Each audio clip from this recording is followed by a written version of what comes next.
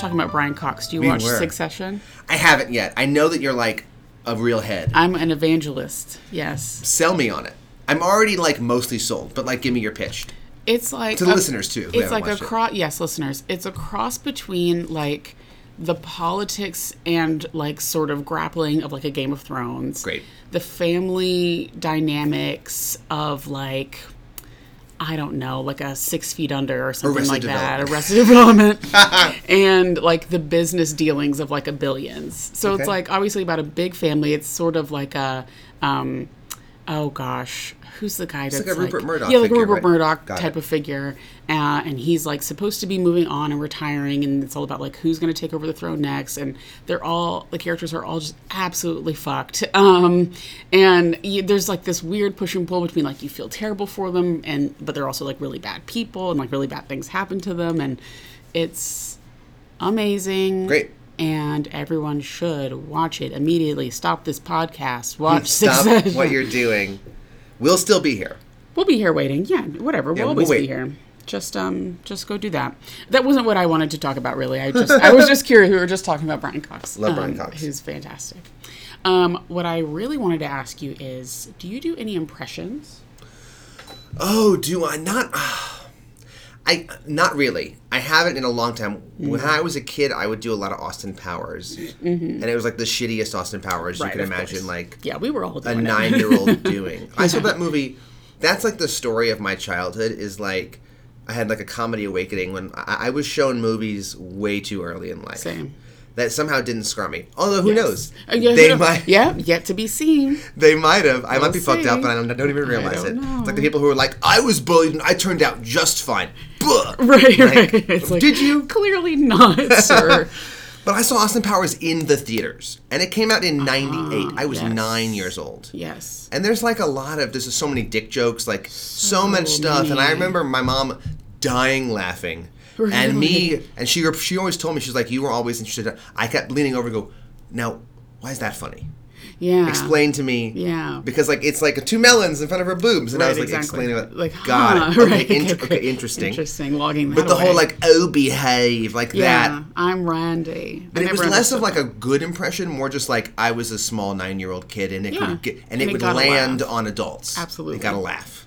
That's so funny. Have we not talked about this before? I feel like I have the exact same experience. Like I watched it so early too. I don't think I saw it in theaters. So good. And I thought it was hilarious, and also like didn't catch a lot of the whatever like nuanced jokes or just like adult jokes. Yeah. And I would do the same like, I'm Randy, baby. Do I make you horny, baby? People would just die, and I'd be like, well, yeah, that kills. Cool. Yeah. Oh yeah, so easy. Yeah, that airplane. Push that door close. Yeah, you got it. That I'm trying not to slam it. Listeners, apologies. Good, we're good. It got away from me a little bit. Okay. Nice. Great. Yeah, that airplane and Animal House were ones that really were big on me, and like I saw way too early. Yeah. 2 of those 3 I think hold up. Animal House I think does not hold up as much. I don't. Especially in the Me Too era. It really does not hold up. There's some tough realities of that movie, in the world of that movie. That's how I feel about, like, I also watched, my family, okay, so we bought a lot of those, like, bargain movies, right? You know, like, the bargain bin movies, it was always, like, 3 movies in one, or something like that. Yeah. So we bought this, like, Adam Sandler, like, three for one, like, Billy Madison, Happy Gilmore, and, like, Waterboy, or something like that. And yeah, I mean, same, like, I don't think that Waterboy especially. Waterboy I loved that movie as a kid. I was quoting it yesterday. I was like, Vicky Valancourt, like we have foosball. I don't like confrontation. I'm a Voigo. I'm a Voigo. Who told you was a Voigo? Yeah, exactly. So, but right, it's like movies that I feel like if I watched today, I would be like, hey, baby. Yeah, but I would always quote movies, and I still quote movies. I have pop culture references lodged in my brain, and my brain is such that, like, makes connections through weird different things, and I'm constantly thinking of things in my head. Sure. And, like, my parents are like, you have a movie quote for everything, and I'm like, I really do. Like, literally tell me a word, and I will be like, immediately, this reminds me of this. And I feel like that's like improviser brain. Like you think of A to C, kind of this reminds me of this, reminds me of this. The problem with it is, I wasn't a very good improviser, is that all my A to C's were like really personal. Like, oh, this reminds me of this one line from that Eddie Murphy movie, I Spy.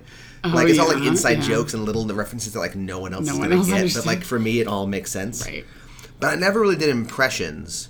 I can do accents kind of, but I never was like, here's my George Bush, here's my whatever. I was you are good at like American regional accents, I feel like. You know, like the New York and the Boston and like the Southern and I love a Boston accent.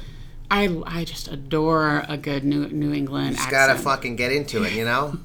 I feel like the fucking thing about the fucking Boston accent is like, it's kind of like, it's all in the nose. You're gonna pack, you can't have it yet. Yeah. It isn't just that, but it's more... That and Scottish are the two accents that I can't do without saying fuck over and over again. Sure. Because you got to lock into it. Like, just like Scottish, you got to fucking lock into it. You got what the like, and now it's horrible. It's like, sit in your fucking office, it's a fucking right. Like, you just can't, like, you can't not say, like, same thing for Boston. I'm just like, yeah. What the fuck is this fucking shit? Fucking Brady fucking gonna throw a fucking pick six? I've been waiting for the fucking green line for fucking 5 fucking minutes. It just kills me. And it's like not good, but I just love it. I just love it. Fucking Tommy from fucking Quincy. Tommy.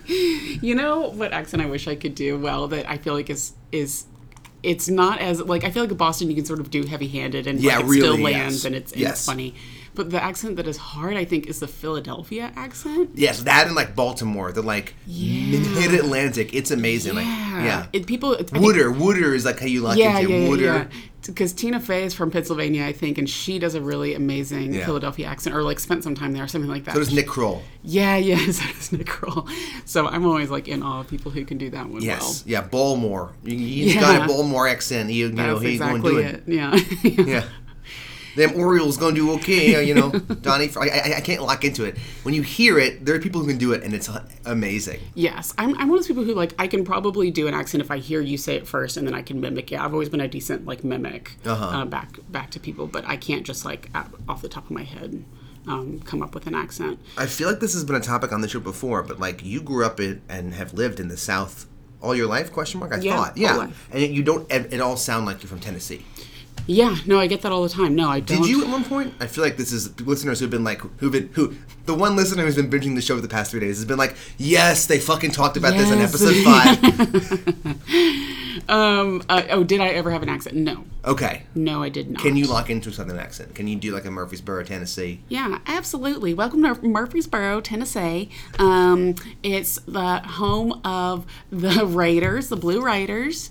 Our mascot is a Pegasus. Our mascot is a Pegasus because it used to be Nathan Bedford Forrest on the horse. Oh, no. Really? Yeah, that's why it's called the Raiders, because he would raid fucking plantations. All right. Why blue? Why blue? Oh, I have no idea. Wait, your voice went. Wow, what happened? I know. I'm back. No, I never had a Southern accent. My mom was from all over. She's like an Air Force brat, and got it. And my grandparents are from the North or from the Midwest, Ohio. And okay. So yeah, it just never caught on to me. People ask me why I didn't have a New York accent, and I'm like, A, I grew up in Manhattan. That's like a different world than like I didn't grow up in like fucking Queens, you know. Sure. I didn't grow up in the Bronx. A, and B, like my family's from the South, so I grew up hearing Southern accents all my life. That's true. Yeah. But even all my friends who grew up in New York, whose parents have New York accents, don't have it. Perry has a bit of one. Some words that he says. Is there a Jacksonville accent? No. He's famous from Long Island. Yeah. So so every once in a while there are words that he says. Oh my God! Just like his mom has a pretty serious New York accent. It's so soothing to me. Yeah. I love. That's how I feel about Southern accents. Yeah. Yeah. Like some people find Southern accents like grating and like makes them sound like stupid or something like that. But I think it sounds like home or something. Yeah. Well, my dad lost most of his. He's a lawyer in New York City, and he kind of because of that kind of decided to lose it because I think of some of that. Yeah. Whereas my mom never lost it and sounds like she's still from Alabama, middle of rural Alabama, which is where she's from. But yeah, still has that thick accent. Yeah. And people will ask her all the time at restaurants, like, I love your accent. Where are you from? And she's like, I'm from Alabama, but I've lived here for over 40 years. Like, good. It's good to clarify. I'm a New Yorker. It's good to clarify that. Yeah. Ugh. I just love people who can do impressions and accents really well. Yeah, sorry, I can't really dive into one right now. No, that's so I don't really fine. have any, like, people that I do. You know who does amazing accents is that new girl in SNL, Chloe Fineman. Okay. I need to watch SNL. Well, yeah, sure. Watch SNL, but like specifically her, like just go to her Instagram. Okay. She does videos great. of her doing impressions, and she's just so good. Yeah. Yeah. Like, I love the old days of SNL. Like, Dana Carvey was super influential on me as a kid. Phil Hartman would do Clinton amazingly. Like, all that kind of stuff. I was like, I love that. Yes. Perry didn't know the story about Phil Hartman. That he died? His wife killed him? Yeah. Yes. His wife sad. killed him very and then sad. killed herself. It's terrible. I know. We were watching Jingle All the Way around Christmas. Oh, was he in that? Yeah. He plays the neighbor. Okay. Anyway. Never seen it. And I was like, oh no. Like every time I see Phil Hartman, I'm like, oh, I love him. Oh no. And Yeah, Gary was like, sad. oh, what happened? I was like, oh, just Google it later. That was in How This Get Made. They did the Superman 4. And they mentioned Christopher Reeve, and Jason Mantzoukas facetiously was like, wait, what happened to Christopher Reeve? And they're like, oh no. He's like, oh no. And he's like, I'm gonna think of it. I haven't seen him in a movie recently. Oh, that's awful. Oh no. That's awful. Well, you know what's not awful? What? This podcast. That's right. Welcome back, everybody, to the Ethical Butchers. With a Z. Well, I thought we were doing like Ethical Butchers, and then I saw that you kept singing on Butchers, so I was like, Ethical Butchers. Oh, just to like keep. Oh, I gotta okay. keep something going. We should have spelled it with a Z on the end. That's a really great point. Ethical Butchers. No, it's not. That's like, have you seen Rock of Ages? No. Okay, we're gonna pause the podcast so Melina can watch Rock of Ages. Okay, great. All right, we're back. Wow, what a great movie. It's wild. It's so stupid. Like, right off the bat, it's bad, but it's really fun. Is this the like Tom Cruise, yes, Julian Huff? Yeah, okay. Yeah. It's a musical that was on Broadway first, Yes, then was a movie, and it's based like the music is all like 80s hair metal, like butt rock, like Poison, and I remember that Bon Jovi, Here I Go. It's all that shit. Sure. And it's hilarious. I don't consider that butt rock. I've heard that term before, and that might not be the right definition of butt rock. Maybe dad rock. Yeah.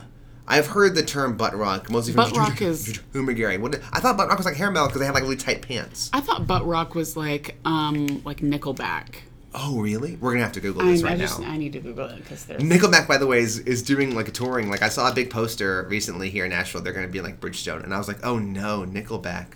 Oh, no, with you're Stone right. Temple Pilots. The hair bands of the 80s and 90s. It was called butt rock? Okay. Man, I hate that though. But I like I like butt hair rock bands. isn't necessarily a negative term. I like, it's like Motley Crue and all that shit. Guns N' Roses. Guns and GNR, all that.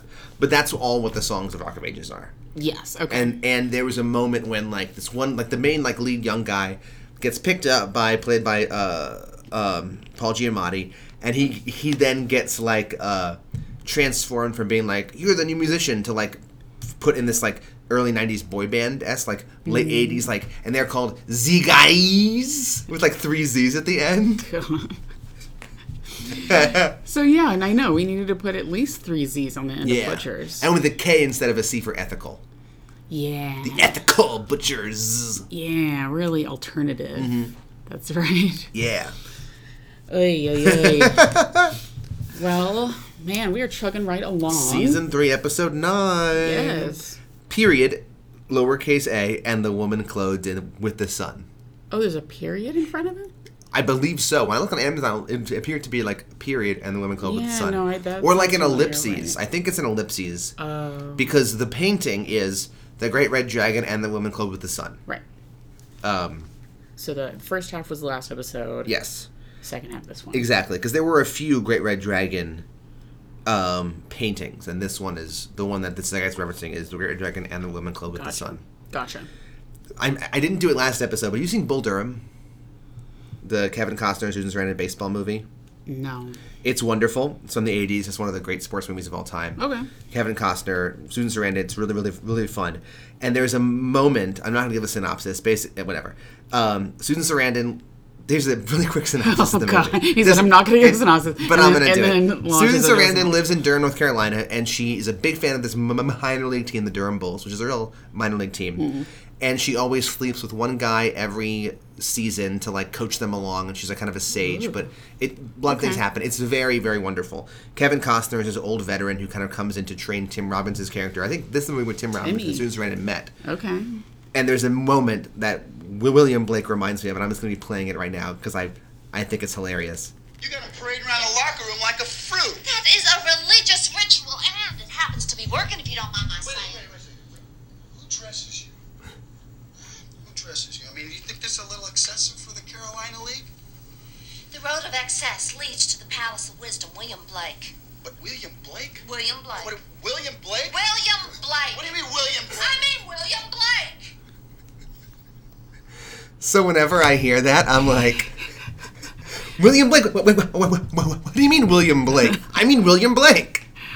She had a great Southern accent. Yeah. I like her until recently, and then she got crazy. She became like she became like a Bernie or Bust person in 2016. Oh, that's right. Yeah, she went full like Jill Steiny. So she went like, bust. Yeah. Okay. Oh, the Jill Steinies. Okay. We're with her. It's happening all over again, guys. Yeah, I know. It feels like we're right back at it. You're a big Tulsi Gabbard fan. That's me, yo. I'm all about, I think that Assad is misunderstood. My mom is convinced that she's like a foreign agent. She's like, she's an operative. That's what Hillary Clinton says. Yeah. I mean, she hasn't proved to the contrary quite yet. Whatever. She's unimportant. She's polling at like negative 3%. She's truly nothing to She's me. like somehow still in the race. Maybe she's in, maybe she's not. Who cares? I don't have the brain space to think about her. So there's that. Housekeeping wise, we got a wonderful email from Anne, our dear friend Anne. Love that you listen and love that you enjoy this show.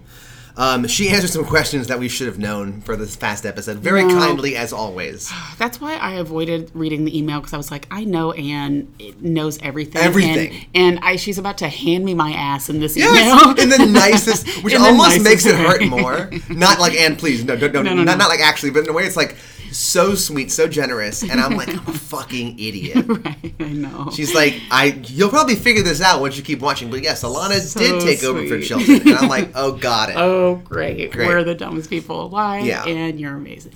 And to piggyback off of the fact that we didn't remember anything, we kept calling him either by his actor's name, Richard Armitage, or by the Tooth Fairy, because I couldn't remember his character's name was Francis Dollarhide.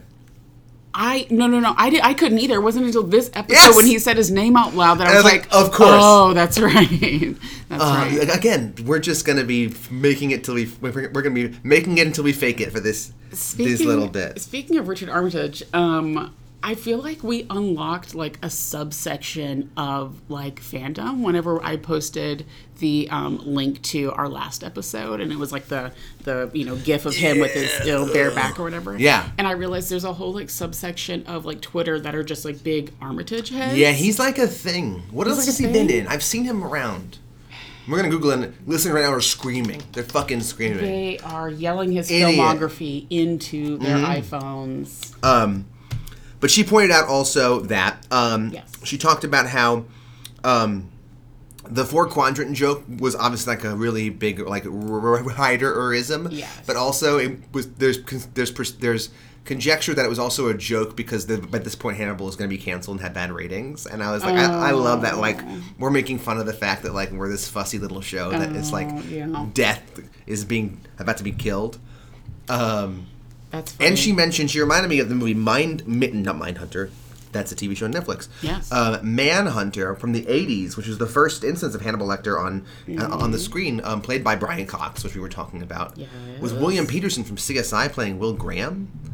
Oh. Yeah, and Dennis Farina from later Law and Order and other things playing Jack Crawford. And I'm like, rad cast. Okay, yeah. And I was like, I gotta watch that. I knew about it and then I forgot about it. I gotta find a way to watch it. Same. And in the Brian Cox WTF interview, which happened like last week, he mentioned Manhunter, how he was the first Hannibal Lecter. And apparently, I don't know if he was joking, he and Anthony Hopkins are friendly and they talk about both playing King Lear at the same time. But apparently, Hannibal Lecter is, like, not discussed. He's like, that's taboo. And I'm like, whoa, what does that mean? Is Cox like, you fucked up my character I invented? Yeah. Oh, I need to know. I need to watch Cox as Hannibal and then, like, determine. All right, here's some other movies that Richard Armitage was in. Captain America, The First Avenger. Whoa! Heinz Kruger. Of course. I've been watching all of them on Disney Plus sporadically the past 2 weeks, and I haven't watched that. I need to rewatch that. He was in all the Hobbit movies. Oh, I went to the first one. Yes, he was the main dwarf that I'm forgetting. Thorin Oakenshield. Thorin, yes. I fucking hated that first movie. He was in Ocean's 8, apparently. Oh. I can't picture who he was. His character's That name was movie Claude Becker. I forgot that whole movie. I have forgotten that whole entire movie. Never have I gone through a movie wanting to like it so bad. So bad. I'm on its side from the moment. I'm like, please 100%. be good. I know. And I just couldn't bring myself. I know, it let me down a little bit. And that's sort of all that I feel like you all right, would. cool. I mean, he's been in a lot, but like those are maybe the big ones. I wish he was in Arthur. Like, we got Mess and Hugh Dancy in Arthur. I would have loved it if he's like, he was also one. He was also in Arthur. He was in Star Wars Episode 1, Phantom Menace. Oh no, who was he in that? As an uncredited Naboo fighter pilot. Holy shit. Holy shit. That movie is a nightmare. That was on TV last night, and we watched like a good half hour of it because we were watching something else, and like our TV cut off and cut back to cable, and we were like, oh no, this looks terrible. It's like The Room level dialogue. Oh, it's bad. And the graphics. It's awful. For 1999, it looks like bad. shit. I know. It was crazy. Like, Jurassic Park was like 6 years old by that point, and it looked so much better. Even Forrest Gump at that point was like 5 years old. Yeah. 5 years older than George was so fucking lazy. From all I've seen behind the screens, he just like was sitting with his coffee, just like watching the monitor, asleep. Just it was like this is automatically like going to make so much money. Yeah, he's like, so just whatever, like let's all right, whatever. Like, I probably didn't even really want to make this. Man, that's so funny. Ugh. By the way, Rise of Skywalker, I have thoughts. Did you see it? I did see it, and like I'm not ashamed to say I loved it, and I cried. I loved it so much. I know. You cried? I cried. I was like actually really torn up at the end of it. Yeah, wow. For a lot of reasons. I felt like, oh wow, this is like such a big thing, like this whole like saga sort of coming to an end, and like I just felt like I felt honestly happy that I got to be a part of it. Oh you know my God. I mean? Isn't that kind of corny? Holy shit! Disney needs to like take this as like an ad. I was like so proud of all the actors and all of the crew for. Well, the actors did a very good job. They saved the movie, in my opinion. They did. But I understand the like whatever. I've heard from plenty of Star Wars nerds like why it was not good, but still for me it was enjoyable. It was funny. It was a good time. Yes, like I agree with those three things. Yes. Enjoyable, funny, good time. I went in having read no reviews because I didn't want to be predetermined to not like it, because I had made the mistake before Last Jedi of like hearing that people were like blah blah blah about it, and I was like, oh no. So I was kind of guarded going into it, and I actually loved Last Jedi. The more I watch Last Jedi, the more I think it's great. I think the opposite's going to happen with Rise of Skywalker. I think that the more I watch it, I'm going to be like, hate it. I enjoyed it as a movie. I thought it was fun. Right. I think there were some story elements to it that I was like, what? I feel like at this point we can sort of talk about it. Like it's been out long enough. Spoiler alert. I mean, whatever. But like, was your issue with like her whole lineage? Like, I didn't like that. I didn't think we needed that. I thought the idea that Last Jedi created was the fact that like you didn't need to be of this lineage to be important. Right. And I also thought that until this movie like stated it, that like Palpatine / Dark Sidious was just like one in a line of bad Sith Lords who happened to have been successful in establishing an evil empire, but like there had been Sith Lords for thousands of years before that, and maybe before the Republic, they were like are sensed that they were like big bad Darth Sith Lords. So like I never thought that he was this like like one to rule them all, like Right. Sauron-esque, like Right. the big bad through all eternity figure. Right. And so the fact that he kind of like became that. I was like, oh, I don't know. I kind of like they did like he's a bad guy. He gets beat. This new bad guy. Like this kind of line of like the dark side doesn't need this one person to exist. Yeah. And I like the idea that like she came from nothing, and yet because the end of Last Jedi was that little servant kid, Right. Yeah. who was force Yeah. sensitive, Right. and like I remember. that sets up the idea that like it's bigger than just this one bloodline. Right. And so I felt like I was kind of annoyed that like Rise of Skywalker seemed to have kind of retconned some of the interesting pieces that Last Jedi did. Yeah, I hear that as the overarching complaint from a lot of people. Yes. And like I guess my hope is that so also in I was Rise happy of that Ben died though. I was glad he died. Okay, how dare you? Yeah, okay. I will explain it after you. Well, let yeah, me we'll know. talk about that in a second. God, Finn. Okay, so Finn in the Rise of Skywalker, I thought, okay, like he kept dropping hints the whole time about like, oh, I have a feeling I need to go over here, or like, oh, wait, like I sense something, Yeah, as if what? like he was tapping into the Force. Yes. And so I thought, okay, maybe that's their answer to this criticism that like, okay, sure, we've made Rey a Palpatine, but like They Finn. never really explained it. No, I know, but I'm thinking maybe they're hoping the audience would fill in the gaps and thinking like, Okay. oh, maybe Finn is ostensibly no one. I mean, we don't know sort of his backstory, but like he is more or less no one. Yeah. And yet he seems to be at least trying or like playing with the idea of like messing with the Force. And Perry told me that he like read a story about how like they edited this movie all to hell to like get it down to, however long it was. Yeah. And that in the original storyline, like Finn actually like at one point seemingly used the Force to like open a door. Great. But then it like cut to another angle and it turned out it was like actually like BB-8 who had opened the door for him. I know. So I was like, that fucking ruins it for me because I like the idea that sure, Rey's a Palpatine, she has all this power, but also like you can be ostensibly no one and still like try to, or at least have the sense that you can tap into that like intuitive force between all things. I mean, episode 1 ruined the Force, making Force microscopic organisms in your blood. Like, oh yeah, remember, like that now exists. Like, thank God that after that movie, someone was like, we have to never mention midichlorians ever again because it's the stupidest fucking thing in the world. That's the issue with the prequels is that they got so technical. I hated it. It's like we're gonna want to learn about all the little nitty gritty. No, all the we don't want to learn about the nitty gritty. The bureaucracy of the council and like sitting in on their And like I'm okay with some of it, but like it was so stupid. The prequel. There are things on YouTube that pick the prequels apart for an hour and a half that are better than what we're going to talk about. But and this is also not a Star Wars podcast. Now it is. I didn't like that Palpatine fucks. Apparently, I was like, so this guy fucking got like stuck it like. I mean, he was, or did he like like sea passable in the cucumber wise prequels. like fuck? He was excuse me. Passable. Before he got all like face like melted in episode 3. Yes, exactly. Okay, so then I was like, so that means that like as a senator from Naboo, he fucked. So, so now I'm resentful that I have to think about Naboo again. Oh, this fucking planet with that queen. God damn it. Or just think that he was a sperm donor or something like that. That, I would love that. Or he just like Force sends out seed into the space and like it like go. Sure. Oh, I don't know. Why not? And then like the obvious like his family, his kids hid her because he knew that he'd find out. And I'm like, well, that's exactly like what happened to Luke and Leia. Oh, you can't find something original? And then our friend Sean Hills pointed out, like, I guess J.J. Abrams' only move is we have to find the map that leads to a thing. Yeah. Because that's what Force Awakens was. Here's a map with Luke Skywalker. Here's a map that can get us to this planet. Like, this mystery box. There's that's all he has. I know. That's so true. That's his one move. I do remember thinking that. And I remember thinking that Rise of Skywalker, like, things were just happening too easily.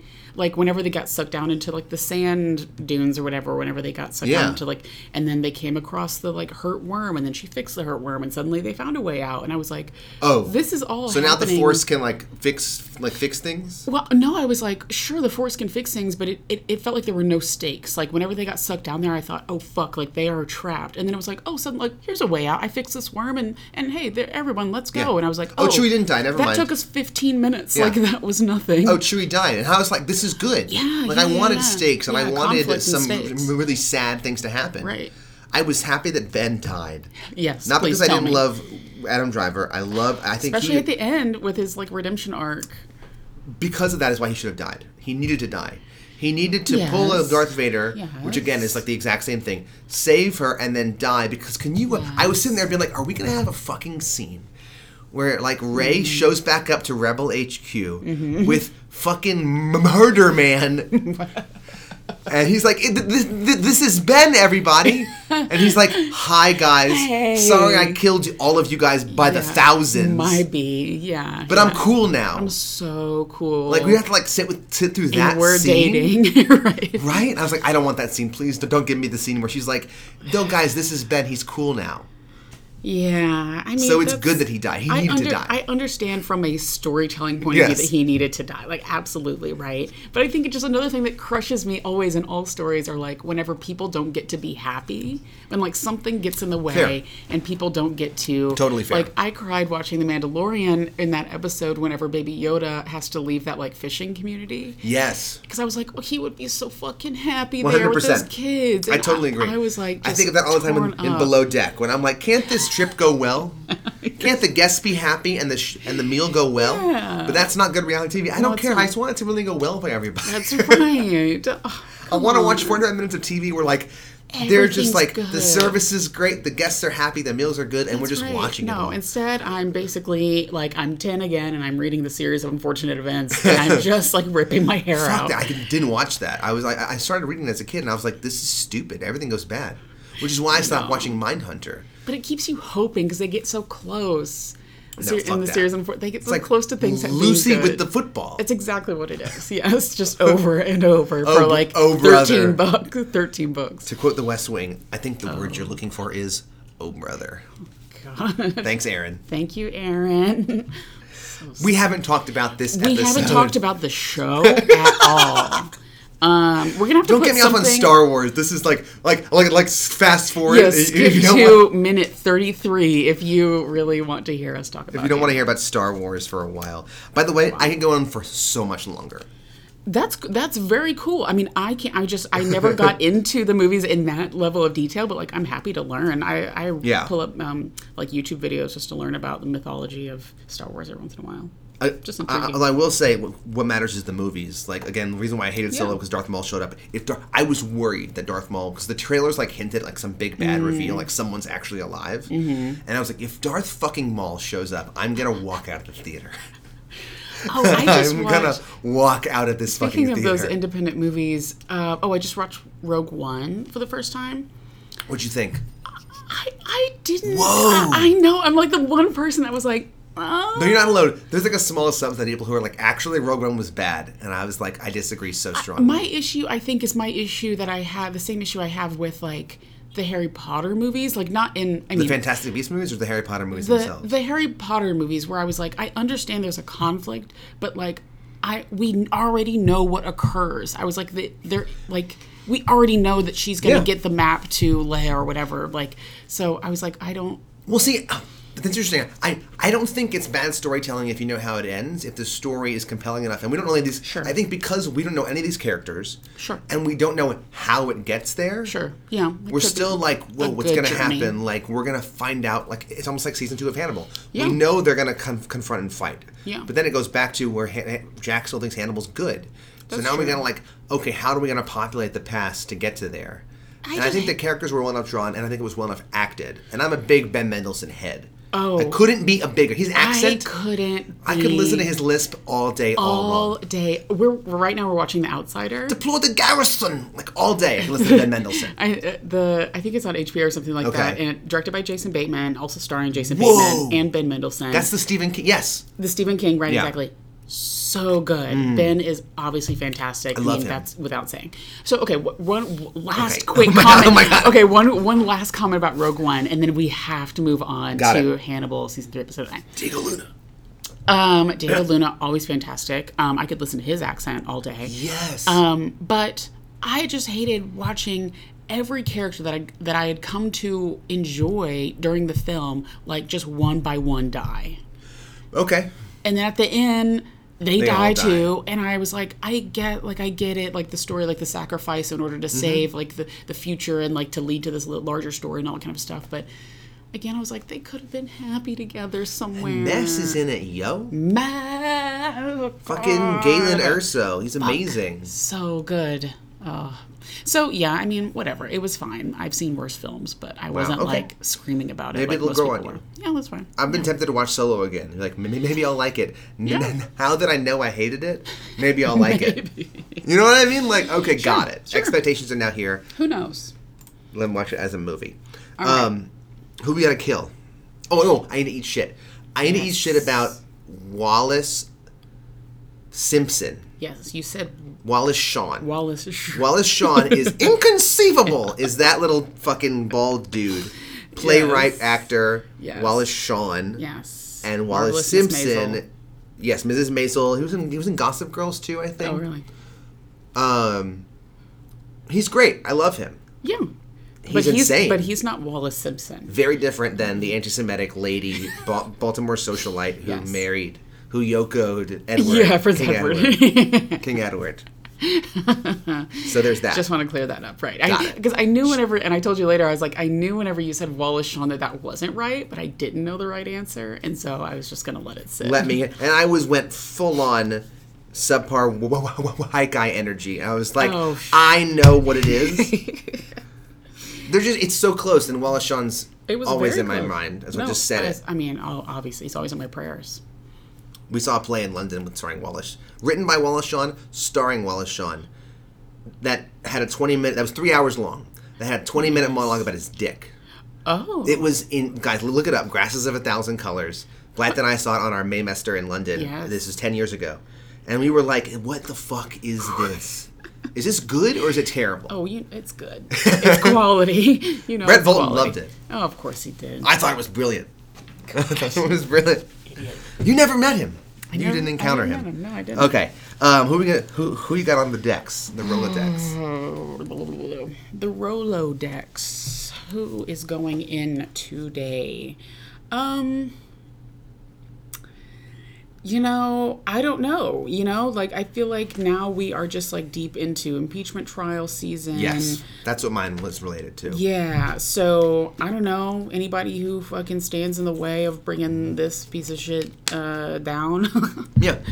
I haven't been watching a lot of it, and I really can't watch their defense against him. I just right. can't watch this bad faith, At all. nonsensical bullshit. I have our senator, Marsha Blackburn, on the kill list for Oh, fucking good reading a one. book. And on her phone. This fucking sycophantic hack. She sucks. She sucks so much. The most. And she's in that Trumpian level of just like, I'm not even pretending to not suck. But I'm counting on the fact that you guys, that my constituents are ill-informed because of Fox News or just can't be bothered. So I'm just going to lie my fucking face off. Is she from Murfreesboro? I'm trying to remember where she No, where she's in Tennessee I thought she from. was like Hendersonville. Like she's in maybe Murfreesboro because she was in one of the two districts kind of surrounding Nashville. Diane Black was the Yeah. other one who also really sucks. And then it was maybe I'm Marsha. thinking of Diane. And Marsha, both of them were of the two suburbs around Nashville. Yeah, she's from Williamson County, so. Oh, she's okay. Got she's from Franklin. Williams. Yeah. Got it. Okay, great. That makes sense. No, good choice. Because you're not supposed to read unrelated reading material during the trial Yes. or have your phone. She's got like Crazy Rich Asians sitting there. She's like, she's like Yeah, she's like, right. she's like Eat, Pray, doing Love or some, yeah, something. she's like doing some casual reading. She's got a book club at 7 p.m. that night. When she was asked about it in some TV interview, she was like, "Oh, I was reading this like very. I was reading Darren, this walk very. into it. Walk into it. The book was related. It was called like Resistance or something like that, and it was about. It was called Triggered by Donald Trump Jr. Jr. Now $12.99 on Amazon. I mean, and everyone's like, it doesn't fucking matter what it was about if it's not about the fucking trial materials. You can't read it. Fucking hack. You idiot. Hack. Absolutely. She lives in Brentwood now. Good for her. Well done. Of course she does. She has a son named Chad. Oh no! I bet he plays lacrosse and sucks. Bet he does. I bet he has that like southern swoop. You know what I mean? Like the bangs Oh, yeah, down. the bangs. Anyone listening to know what southern swoop is, Google it right now. It's just like you're a fucking like suburban southern dick with like fucking hair down on your face. You know what? He's kind of got it in this Chad? picture. Oh, of course he has a bow tie. Oh, look at this fucking like He's like Bobo Eddie Redmayne if Eddie Redmayne was also like in the RNC. Just especially in that one from 2011. This is exactly. Like got like Southern frat boy Eddie Redmayne vibes, but like not at all as charming and wonderful. Ugh. Anyway.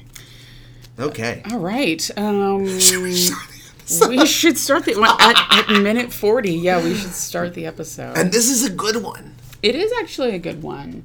Obviously. So holy shit.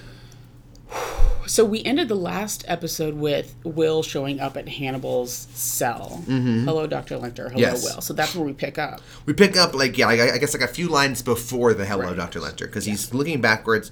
He just sniffs and goes, you're wearing the same atrocious aftershave you wore to my trial. Yes. Hello, Dr. Lecter. Hello, Will. Oh, we're not on first name basis anymore. Yeah. There's a lot of this, like... I thought we were close, kind of a thing. And he's like, it's interesting. It's nice having you here. Typically, it's just banal psychiatrists and grasping second-raters. And then, you know what he calls? Remember what he calls them? No. Pencil lickers. Pencil lickers. Oh, there are a lot of good, like, so much, so many good, just like names and lines in this episode. I think he also asked something like, oh, did you get my letter? Did you read it before you threw it into the nearest fire? And I thought, you know what? I wish that that's how we disposed of, like, any communication that we got. Like, burned it? Yeah, that, like, you know, a student turns in their form to me, and I read it, and I just pull out my lighter. Oh, that would be amazing. Dramatically light it on fire. I think we need more dramatically lighting things on fire in this world. I'm on board with that. Yeah, so we each just need like a little trash can that we keep next to us. Just like to be able to burn all our correspondence. And it's all just like normal correspondence. Like someone, you know, writes you a happy birthday card or something like that, and you read it, and then you just that would be good for like thank you notes, because like, what do you do with it? I know, right? I know. Oh, that's a nice... Do you throw cards away after you like get it and read Eventually, it? yeah. I know, keep it. I know it. Some people keep every card that they get. That's crazy. I know. I have a colleague that keeps every card anyone has ever written. Although I guess that's good because I'm almost done with the super long Lincoln biography, Team of Rivals, and all of that research is based off of correspondence, diaries, letters. Well, so like. I guess that's good that people keep that shit so we can then learn things later and later. Historians. It's a 21st century, though. You know, it's like hack into my email if you want to know what I'm sending. You probably already hacked into it. No, I like almost immediately throw cards away, except Christmas cards. I'll hold on to those. Yes, I love that Hanny's just like fucking with Will. This is like full, just like I'm gonna fuck with you, Hanny. Yes.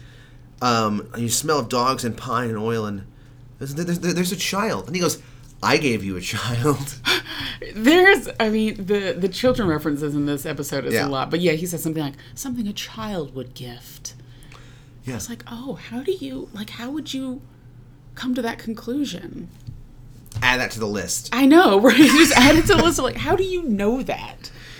And Will's trying to keep it together, and Henny's just like fooking with him. He's just like, oh, you got a kid? I gave you a kid. What happened? Yeah. And he's like, come here. You came here to look at me, right? Just to get that scent again. Just to get back on it. That's right. And I loved how Hanny followed him in unison. When he goes, just leave the following for an hour. And then Will walks over to the little tray. Yeah. And he turns, and Hannibal immediately turns and goes right with him in unison. I loved that. I love that. Well, it speaks to later on when he was telling, I think, Alana, like, whenever he left, he felt like Hannibal followed him out. Yes. Like, you know, he just sticks on you. He does. Which then, I was thinking a lot about Silence of the Lambs watching this one. Yes. And there was a line early on before Clarice first visits him when Jack Crawford goes, the last thing you want is Hannibal Lecter inside your head.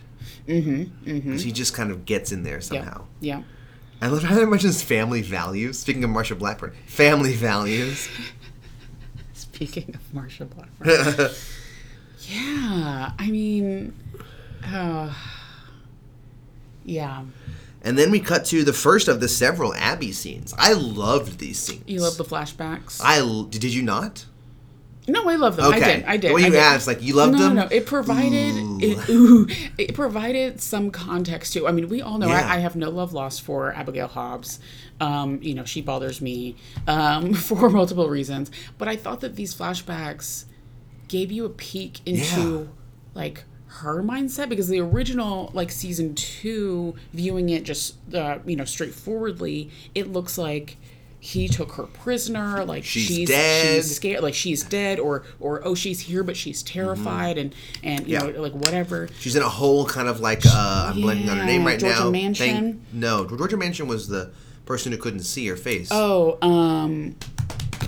the girl from Veep. Yes. We know who we're talking about. The Anna student. Let's just say Anna Klumsky, because we know who it is. It'll come to us 20 minutes later. Yes, or Anne will tell us. Great, thank you, Anne. In like a few days. So, no, but it gave you a peek into her fucked up kind of psyche as well, and like her part in it all. During this blood ritual, which is an amazing name. Again, so many great lines in this episode. Yes. Pencil liquor, blood ritual. Yes, the blood ritual, and just the way She's that like, how would you murder me? Right, and she was like smiling, like excited to understand. Great. Sure. I said she's a little mini psycho obsessed with daddies. Oh, yes, very much. She's like, the hunting with him was the best thing ever. Yes. And she's like, this is the first, this thing I love for just so many lines. He goes, we don't get wiser as we get older. We just learn to avoid or raise as much hell as we feel like. And I'm like, holy shit. This is like, wow. So it's not about like, we don't get wisdom. We're just like, oh, I can avoid this little bit of hell. Or fuck no, I'm going to raise this little bit of hell. That was an interesting, I was like, I never thought about like wisdom being like, either like avoiding or just being like a, sort of judgmental in the way that you go about the world. It made me think of the movie Lincoln, because I rewatched that after I finished reading Team of Rivals. And there's one moment when Daniel Day-Lewis playing Lincoln says to William Seward, played by David Strathairn, he goes, time is a great thickener of things. And then Seward goes, I guess you're right. Actually, I have no idea what that even means. I have no idea what that even means. And I love this, like, I feel like with Hannibal, I'd be like, yeah, I guess you're right. Actually, what the fuck does that even mean? What is it? Like, what are you talking about? No, so many lines. Exactly. Yeah. Like, it sounds, wow, yeah. It sounds flowery, and like it could be true, or he just says it really with a lot of conviction. Long live Abigail Hobbs. Yes. Long Abigail Hobbs is dead. And this is the first Shakespeare reference. He goes, I'll need to take some flesh. Not a pound, though. Just a piece. Yeah. Mm-hmm. My fingers? No, your lovely fingers. I could not. Besides, I want to teach you to play the harpsichord. I was like, again with the harpsichord. He loves it. Freaking freak. I have a really important question. Mm-hmm. Was the holding you from behind like Ghost and spraying the blood? Yeah. Was that sexual? Sexual? I know. I had the same thought, because whenever he kind of let go, I was like, and she's kind of like, oh. It felt sort of post-coital in a way. It did, but it's so paternal, their relationship. Right. I think that they are probably both sort of. I think the violence of it, not the two of them, but I think like the violence and the game that they're doing is maybe arousing in some sort of way, whether sexually or just like mentally, psychologically, like arousing. So I don't know if it was a sexuality between the two of them. Okay. But maybe of the situation. I think these scenes, especially this scene, I think this is where the actress playing Abby crushes. Yeah. More than most scenes in the past season 1. Yes, I agree. Especially in the scene later when she like stabs her father's corpse. Oh, she kills it. She nails it in that. I agree. Yeah. Okay, and then we cut to Dr. Bloom. Do you still think her hair is actually long? Yes.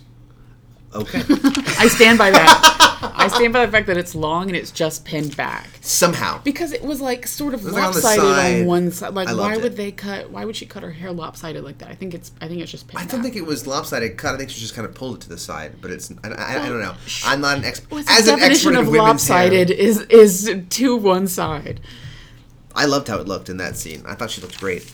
We'll talk about what she's wearing in an hour or so. I think it's just a dumb way to do your hair. And they wrote, so she is the new Chilto. So she is a new Chilto, and she's a mom. Yeah, she carried it. She carried him. A verger baby. Got a baby. The verger heir. Verger baby. I love that. A verger baby. Margot. We have our own baby. A verger baby. Margot. That's the impression I can do right That's there. it. That's the That's the one. impression. It's the only Latter day Mason. Not Yeah. me. You should have taken the chocolate. Can't do that.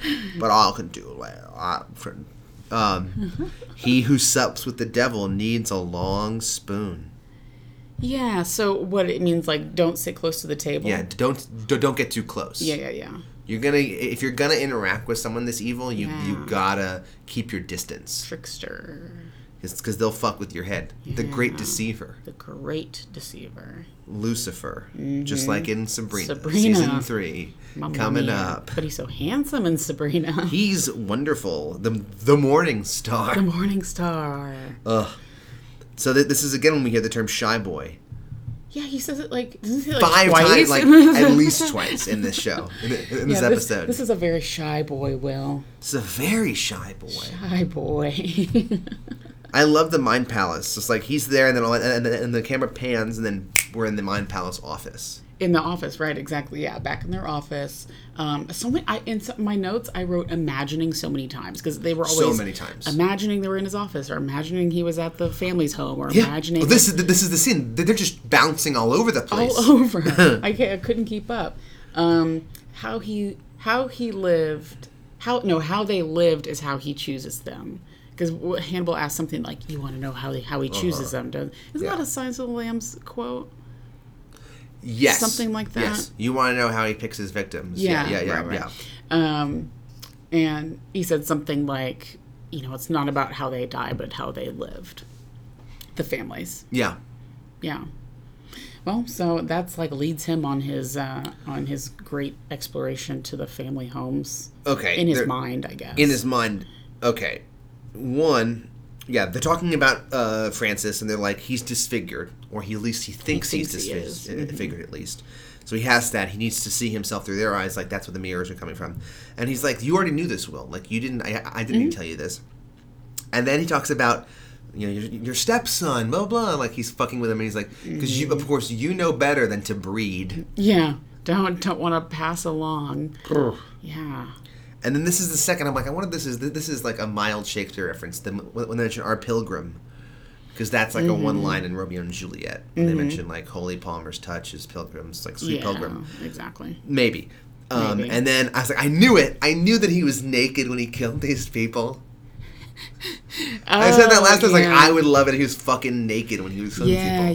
Yeah. I didn't put that together. I knew that he eventually took off his clothes and was covered in blood, but I guess he gets covered in blood because he's naked when he kills him. Naked. Makes sense. And then we see Hugh's buns. I wrote, let's see Hugh's dick. Come on, NBC. Buns. You know you're being canceled by this point. Buns. Let's just see his dick. Wait, let me sing the song. Hot cross buns. Hot cross buns. See how they run. I don't know the rest of penny. I don't know the rest of this. The tooth fairy's killing people in his buns. In his buns. In his buns. I knew it. Let's see his dick. Yeah, let's see it. Dude, by the way, speaking of Hugh Dancy's dick, there's multiple references to Will Graham's dick and balls in this episode. Yes. We'll get there, but I was like, really, the writers were like, fuck this, I guess we're out. We're just going for it. We're going for broke. Even. Okay.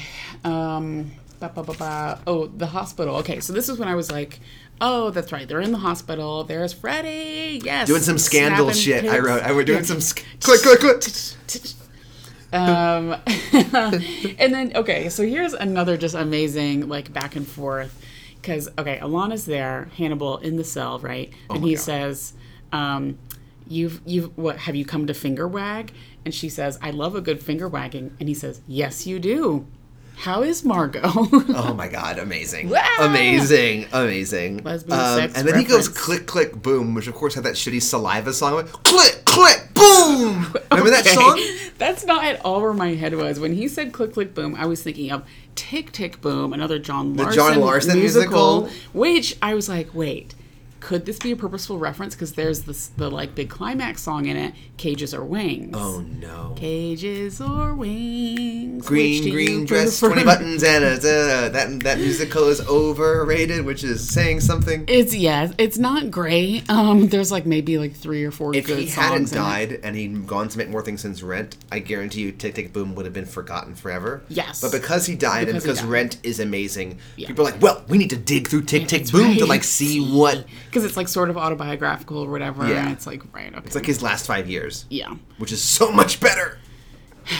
Yes, but it's last 5 years is hard for me to get through. Just with the tension of a relationship coming apart is hard. Tough. It's just so beautiful. Like the songwriting is so beautiful. It is. Which, by the way, like we saw Frozen 2, and there's like some mega Jason Robert Brown elements, especially in the opening song.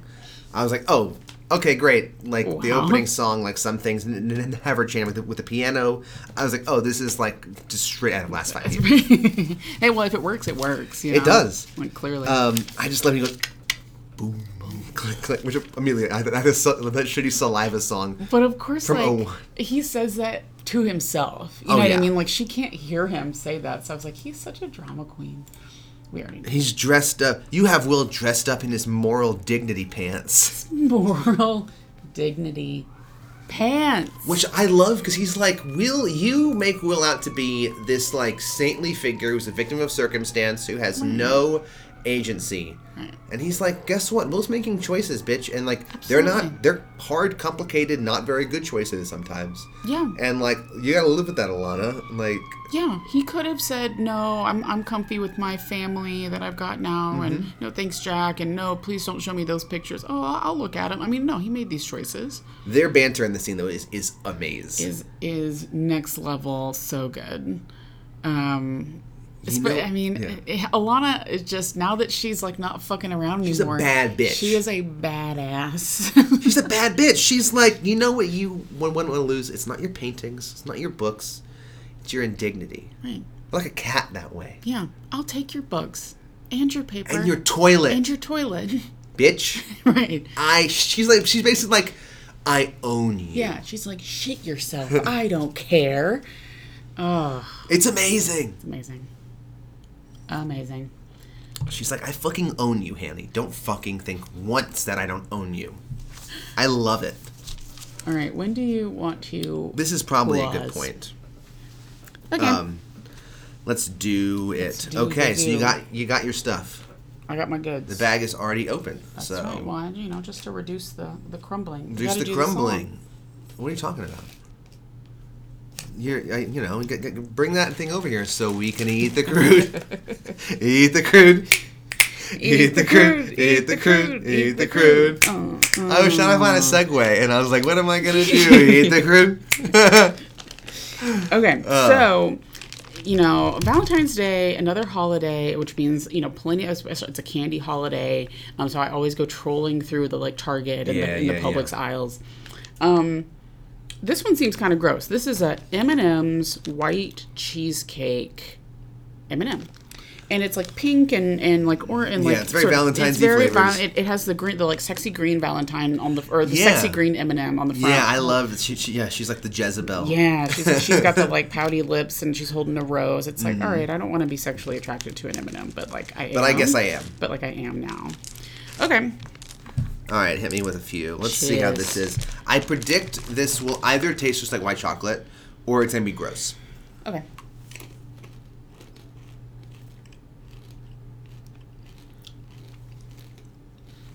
Yeah, it's like white chocolate. It's a white chocolate M&M. What the fuck, M&Ms? Yeah, they lied. They're liars. I'm like trying to search for some cheesecake. Something that's like specifically cheesecake. Where's the cream cheese? Where is it? Am I finding it? Maybe at the end. Like every time I look for a corner thinking of cheesecake, it's running away. It's like those horror movies like a little kid, like, and they run to the corner. Right, and like looking and you follow it and it keeps running away. Yep. Or like Inception when like Philippa and James just keep running away. Yep. Gosh. Second bite is a bit more cheesecake. Yeah. Honestly, it just has like a curdled flavor too. Wait, it kind of does with the second one. It does feel like... By the time you're in the second M&M, it's like this is like curdle. It's cottage cheese or something. If curdle could be an adjective, that's what it tastes like. No, curdled, yeah, curdled. It's absolutely curdled, just like curdled cream. Mm-hmm. No, it's not good. It Yeah. gets worse and worse. Just buy something that's straight up white chocolate. Like, if you want something that's white chocolate, white cheese, like, just get the white chocolate. Oh, it's not good. It's, It gets worse and worse. They didn't even really try, like, because we've had other cheesecake flavored stuff that had, like, crisps in it, like, supposed to be, like, the crust the of graham flavored crisps, yeah. Or it was, like, cherry cheesecake, so you Which had, was like, violently horrible. Which was, I have nightmares about, but this was just, like, normal. Yeah, no, it's not good. Normal nonsense. Speaking of craziness, what do you think of this beer, by the way? Ooh, yes. Let's tell the good people Southern Grist Brewing Company here in Nashville. I love it so much. This is the Brulee Grapefruit Hill Sour, released today. Today, baby. I never heard of Brulee Grapefruit before. Me neither. I'm shocked that it wasn't on an episode of Hannibal. I love grapefruit. Love. Me too. And I love creme brulee, so, like, I'm in. I didn't realize that, like, sprinkling brown sugar over grapefruit and, like, torching it was, like, a thing. But great. This is, it's really, I really like it. No, I do too. It's like a little sour. It's like a flavor hazy. adventure. Yeah, it's good. So. It's good. All right, so we ate the crude. Ate the crude. Ate the crude. Ate the crude. Ate the crude. Here comes the costume theme song. Hey, Hanny! Boom. Hit it, Sean. Hey, Hanny, what you wearing? Looking like bait, you could catch a red dragon. Fresh as death, how did the feds not suspect it? Maybe Will Graham should get some new glasses. Plaid on plaid, eat the root like bread. Tie in a knot big as Chilton's head. Divine like Dante when Aquilo's in Paris. Hey, Hanny, what you wearing? What you wearing? What you wearing? Okay, so I don't have that. I feel like it's the two A ladies who really bring the heat for the costumes this episode. For sure. Abby and Alana. Yes. First thing I got is the first blood ritual scene. Okay. Abby's got like a pink, blue, gray sweater, striped sweater. Yes. Solid. Cute. She's a sweater girl. She big sweater, big scarf fan. Just like a ruffly something. Yeah, she's girly girl, a little bit. So that makes sense. The first thing I have is Alana's outfit. Holy shit! Please take it away. In the beginning. Take it away. All right. It's amazing. I said she looks like a sexy ringleader. Yeah. Oh my God, sexy. Like a sexy, like, circus ringleader. Yes, like the Greatest Showman, but she's just fucking. Oh my God. So she's in white slacks, a white vest, that's like nice and tight, just like buttoned up, and then a black and white striped blazer with her hair sort of pinned to the side. But the blazer, like, on top of, like, the stark white, like, outfit, great. She looked good. I wrote without flaw. Truly, yeah. Without flaw. Truly. Of course, the red lips, obviously. Yes. I mean, it just was, I love it.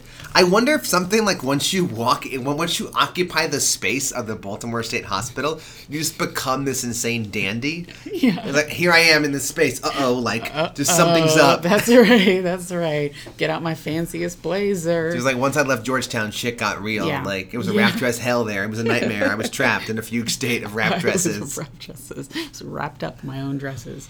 And then Freddie doing some scandal shit.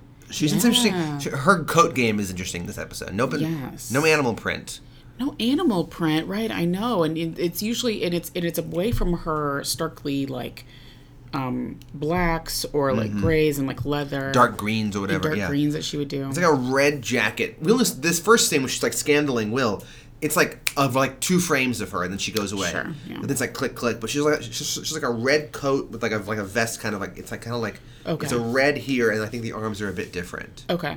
I didn't clock it in those like couple scenes. But later on, whenever she confronts Will, that was interesting. She's in an interesting little get up.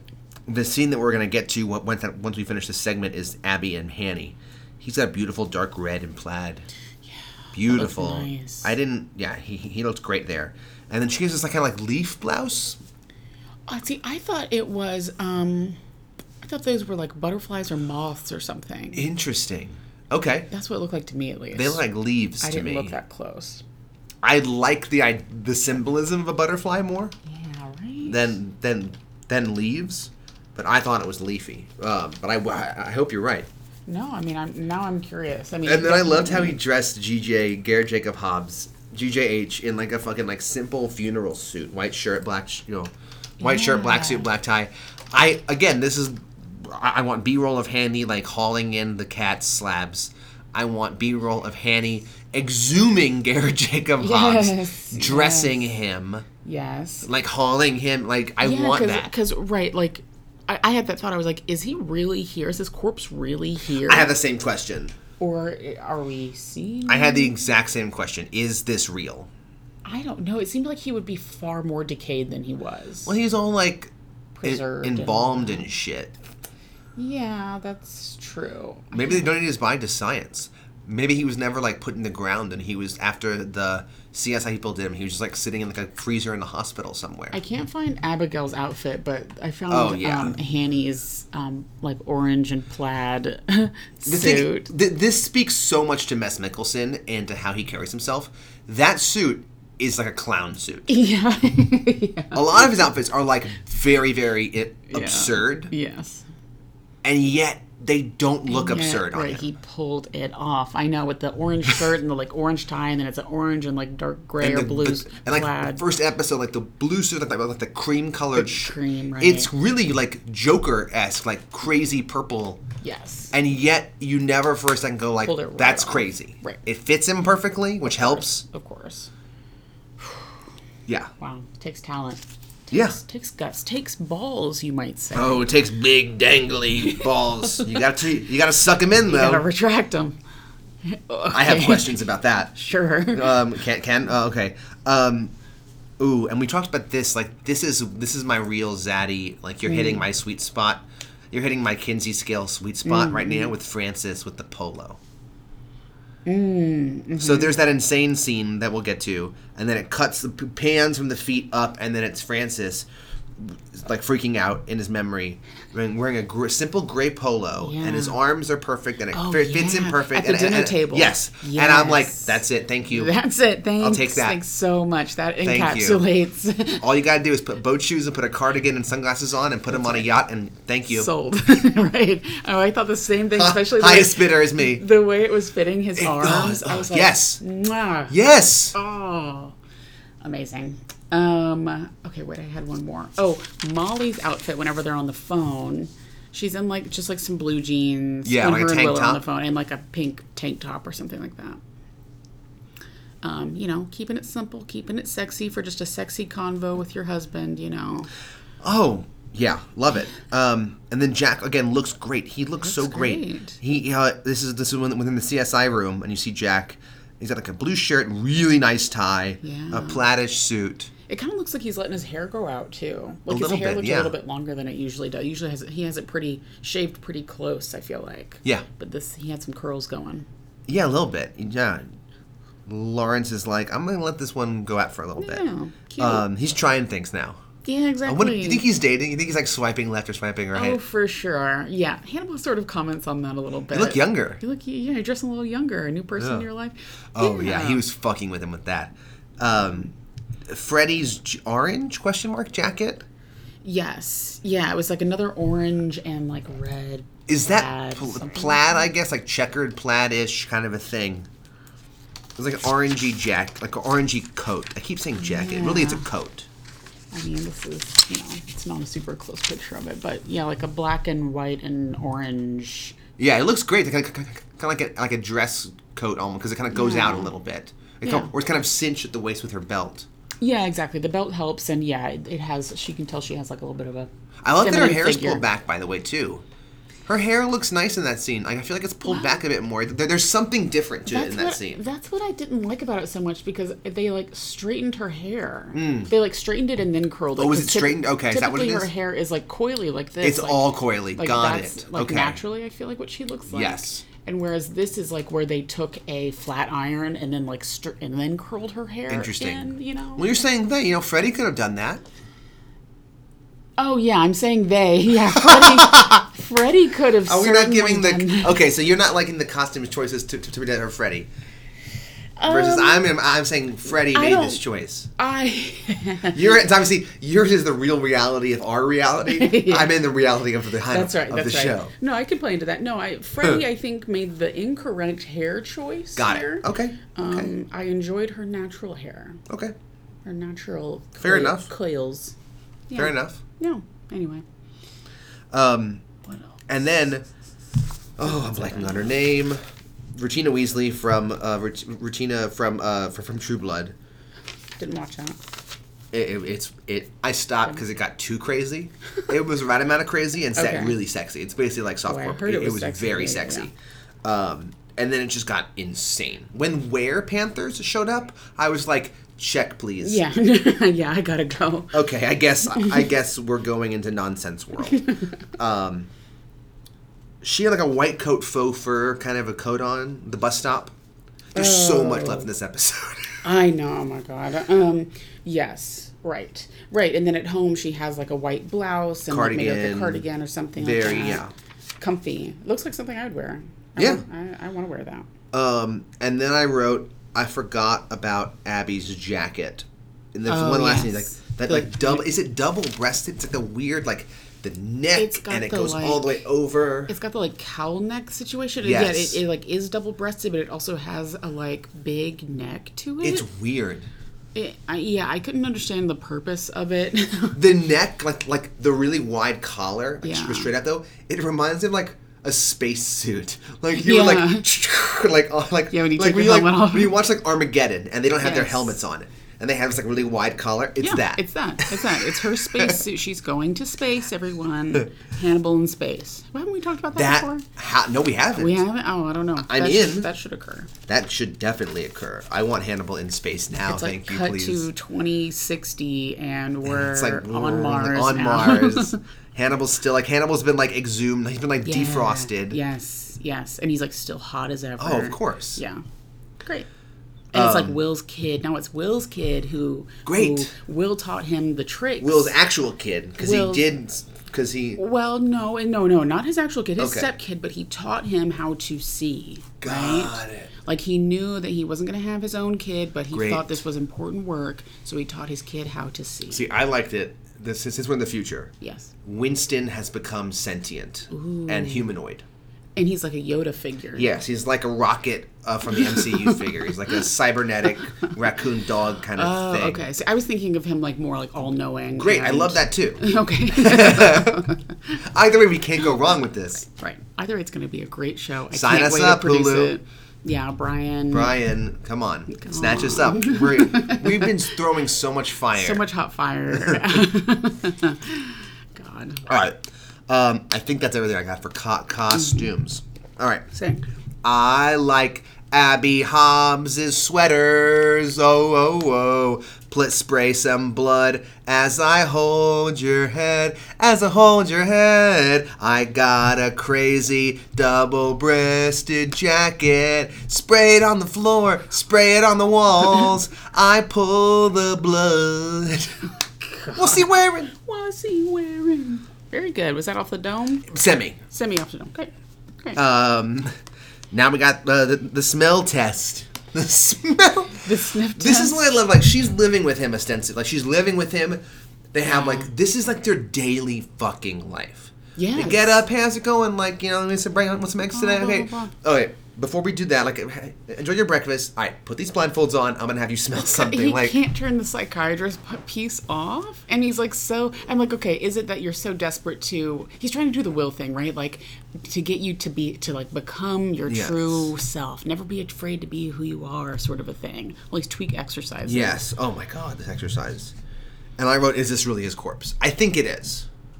I'm going to say team, no, it's not. Got it. Great. Yeah. Your argument? My argument is that he would be, I think at this point, more decomposed. I know, even with the formaldehyde and all of that. Do you suggest she shroomed him up? She's been shroomed up then. Good question. Good point. It's not unlike Hannibal to shroom her for, psychological reasons and therapy reasons. So, sure. You're on shrooms that could look very real to you. Fair. I buy that. I would buy that. I would buy it either way. Yeah. I think he's real because I think that's just like the crazy things Hannibal would do. And I don't know how much time this is, because this is early, so like how much time has actually passed? I know, but like since the very first episode is when he died, you know what I mean? 3 it's like days, how much, honestly. it's like it's that same week. Yeah. Before the 5 years later jump, did this all happen in a week, guys? You know what? The totem pole in West Virginia, this all happened in a week. I'd buy it. Ew, though, when she slices his neck, it's like formaldehyde grossness coming out. Yeah, that's what made she, me like, think it was him real. And it just like all started gooing. Yes, out. if she sliced his neck and like somehow it started bleeding, then I'd be like, got it. This is a sign that this is not actually happening. But because it was like formaldehyde nasty, just and like gushing out, and then I was like, oh, interesting. And then I honestly thought this next scene was an ad at first, because the cut from slice you dinner sequence immediately, it didn't have like fade in like commercial break. Right. At least on my viewing of it, it was like a hard cut. Yeah. So all of a sudden, hard cut to this dinner of always old people who we've never seen before. Right. I was like, is this a fucking ad for like insurance for like Geico or something? Right. I genuinely thought. I was like, wait, what? Right. Yeah. Huh? Marketers are getting good at this. I Then guess. it cut around to like young Francis with his cleft lip, and he's like freaking out. So I guess, I mean, we don't know who these people are, and I can't remember if we ever learned, but I'm guessing it's like his family, his grandparents, or something like that. I have to assume, yeah, he had this, and his family was really fucking bad about it. Especially, it seems like his grandmother was like really shaming him. Yeah, that seemed like his grandmother, or maybe I was like, maybe he like grew up in an old person's home, and maybe this is like his grandmother and her friends, or something. Yeah, it was like a Harry Potter figure, like his aunt and uncle adopted him, but they're all shitty. There were just too many old people around the table for it to be like, or it was like a Charlie and the Chocolate Factory thing. Oh, I love this. And instead of in bed, they're always at the dinner table. They're never, instead of Grandpa George and Georgina always in bed, they're always at the dinner table. Always sitting at the dinner table. I love that. They sleep there. So does this kind of thing further your case to being a Francis Dollarhide apologist? Are you Obviously. still... There's something that we learn later that really is going to be a chink in the armor. I wrote, is Melina, you still on his side, Melina? No, I'm always going to be on the Red Dragon's side. Yeah, of course. You know, he was bullied from a young age by his own family. That's hard. That's hard to get over. You can tell that he's insecure. You know, you can tell that he just wants to, have a connection with someone. He's like neck tendons. Yeah, the next is like... It's like his neck is flaring out. Yeah, he looks like the Red Dragon. He is becoming himself. I'm just so proud of him. Piggybacking on our Phantom Menace talk earlier, the CGI on that tail was not very good. Not good. No, it looked like... It looked bad. It looked... I thought, no, Brian, that ain't it, honey. Budget. But where did the budget go? It just looked like someone went to, like, Michael's, got a couple yards of fabric, stuffed it full of, like, stuffing, and was just, like, wagging it back there. Well, see, I thought it was, like, shitty CGI. To me, it looked real. It looked like shitty real. It looked like a kid like created it or something. Yes. Then it cuts to... I wrote bot Kate. Box, not bot. My handwriting is shit. Box Kate, the dog. Oh, the kitty. So, he strangled a cat. The box with the cat. And I wrote, you still on his side, Melina? As a cat owner. You know what? As a cat mama. Sometimes I can relate. Wow. The cat starts acting up, they come at you, they take a swipe at you, they're ungrateful for the food you give them, and this is wild. You just Oh, but at least he put a little flower between his paws. No, that's the family did that. Yeah, the family did that. Yeah, never mind. That was heartbreaking. But at least he gave that family something to connect over, The loss of a pet can be hard, and it really brings a family together. So good for him for giving the family that opportunity. Wow. I love Bryce. Bryce is like, motherfucker. Yeah, he's like, fuck this guy. He's like, and Z is like, he killed children. And Z and Bryce is like, I prefer animals to kids. Yeah, I don't fucking give a shit. I'm fond of cats. Fuck the kids. So, he's like, piece of shit. Fuck the kids. He killed a cat. This motherfucker's going down. This guy's gotta go down. And then he stabbed the dog. The dog's okay. Yeah. Yes. Thank God. Thank goodness. At least we have someone surviving this motherfucker. That weak-ass cat couldn't live. Little bitch. Oh, poor old Kate.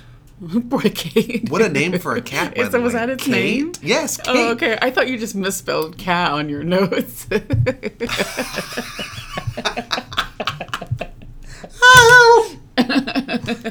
at that Kate there. That's a cute little black and white Kate. I'm sorry. Oh my God, no! The box said Kate on it. Oh, okay. I'm sorry. I missed that. The box said Kate on it. Yeah, that's what a name for an animal. Although growing up, my family had dogs that had like human names. Actually, my cats still have like human names. Right now?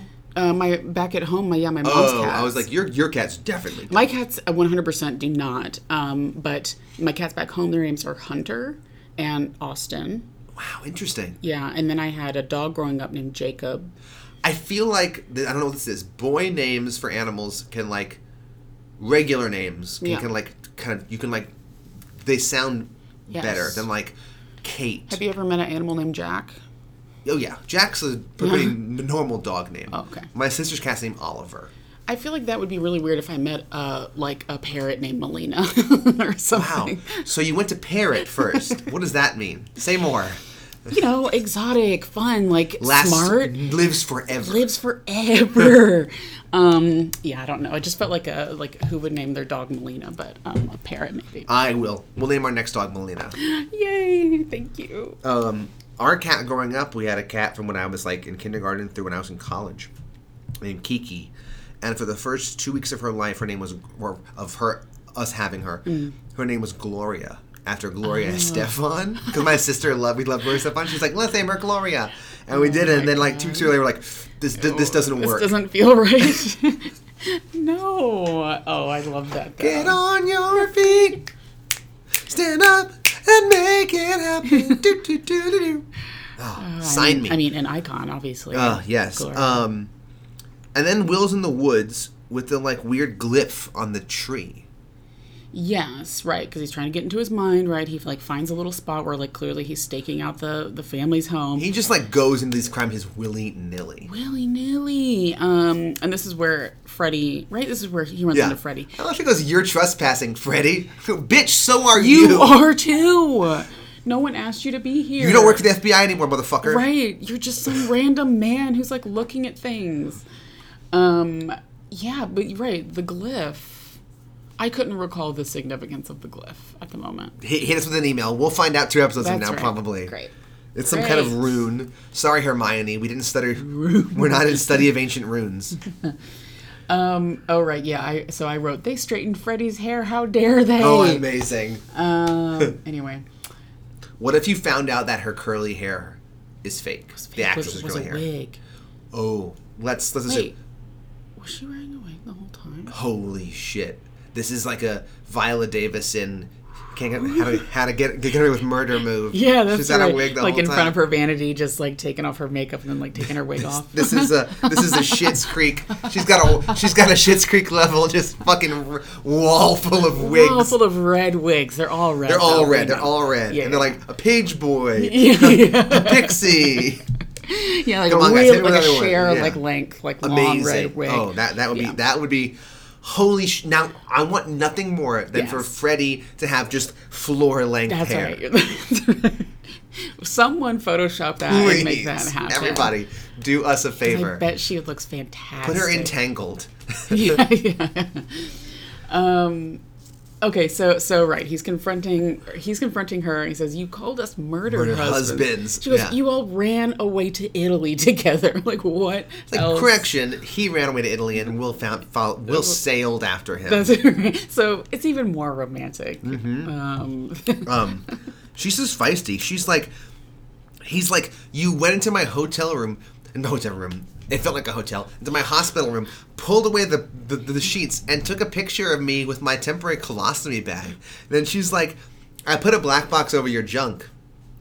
A big black box. And I'm like, what? Yeah, she's like, "You're welcome." You're welcome. And so then I was like, okay, is the insinuation that he has a big dick? Or is it that he has an average sized dick and she put a big black box there to insinuate he has a big dick. Yes. I think And it was that one. That's crazy. That's That's very crazy. But like, what would sell more papers? Like the idea that like the one half of the murder husbands has like a tiny penis, or that he has like actually like a very large penis, and then you get to imagine that. I don't think it's neither. That's like, it's crazy that you're sitting there going, okay, here's a naked Will.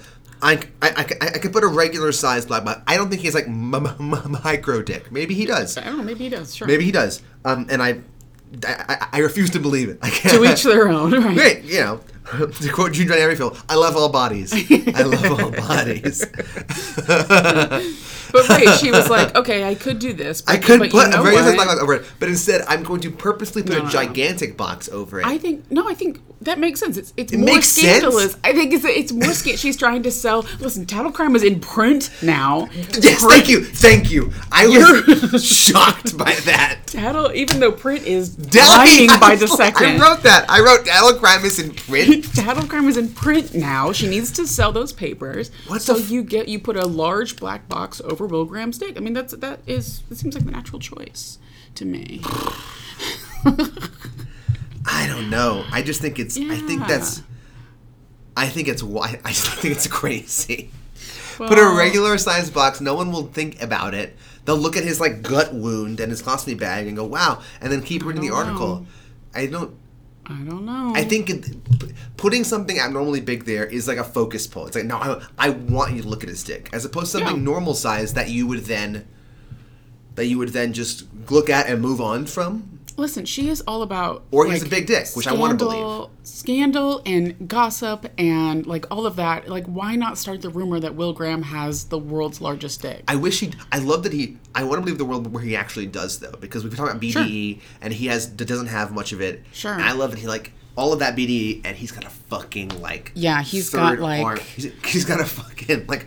He's on, like, a fucking horse or something. Who's the fucking... Henry Cavill? No, the German, in X-Men, he plays Magneto. Oh, Fassbender. Fassbender. Yeah, he has, like, a Fassbender has a Fassbender, like, giant level. dick. Yeah, Yeah, exactly. like Liam Neeson level.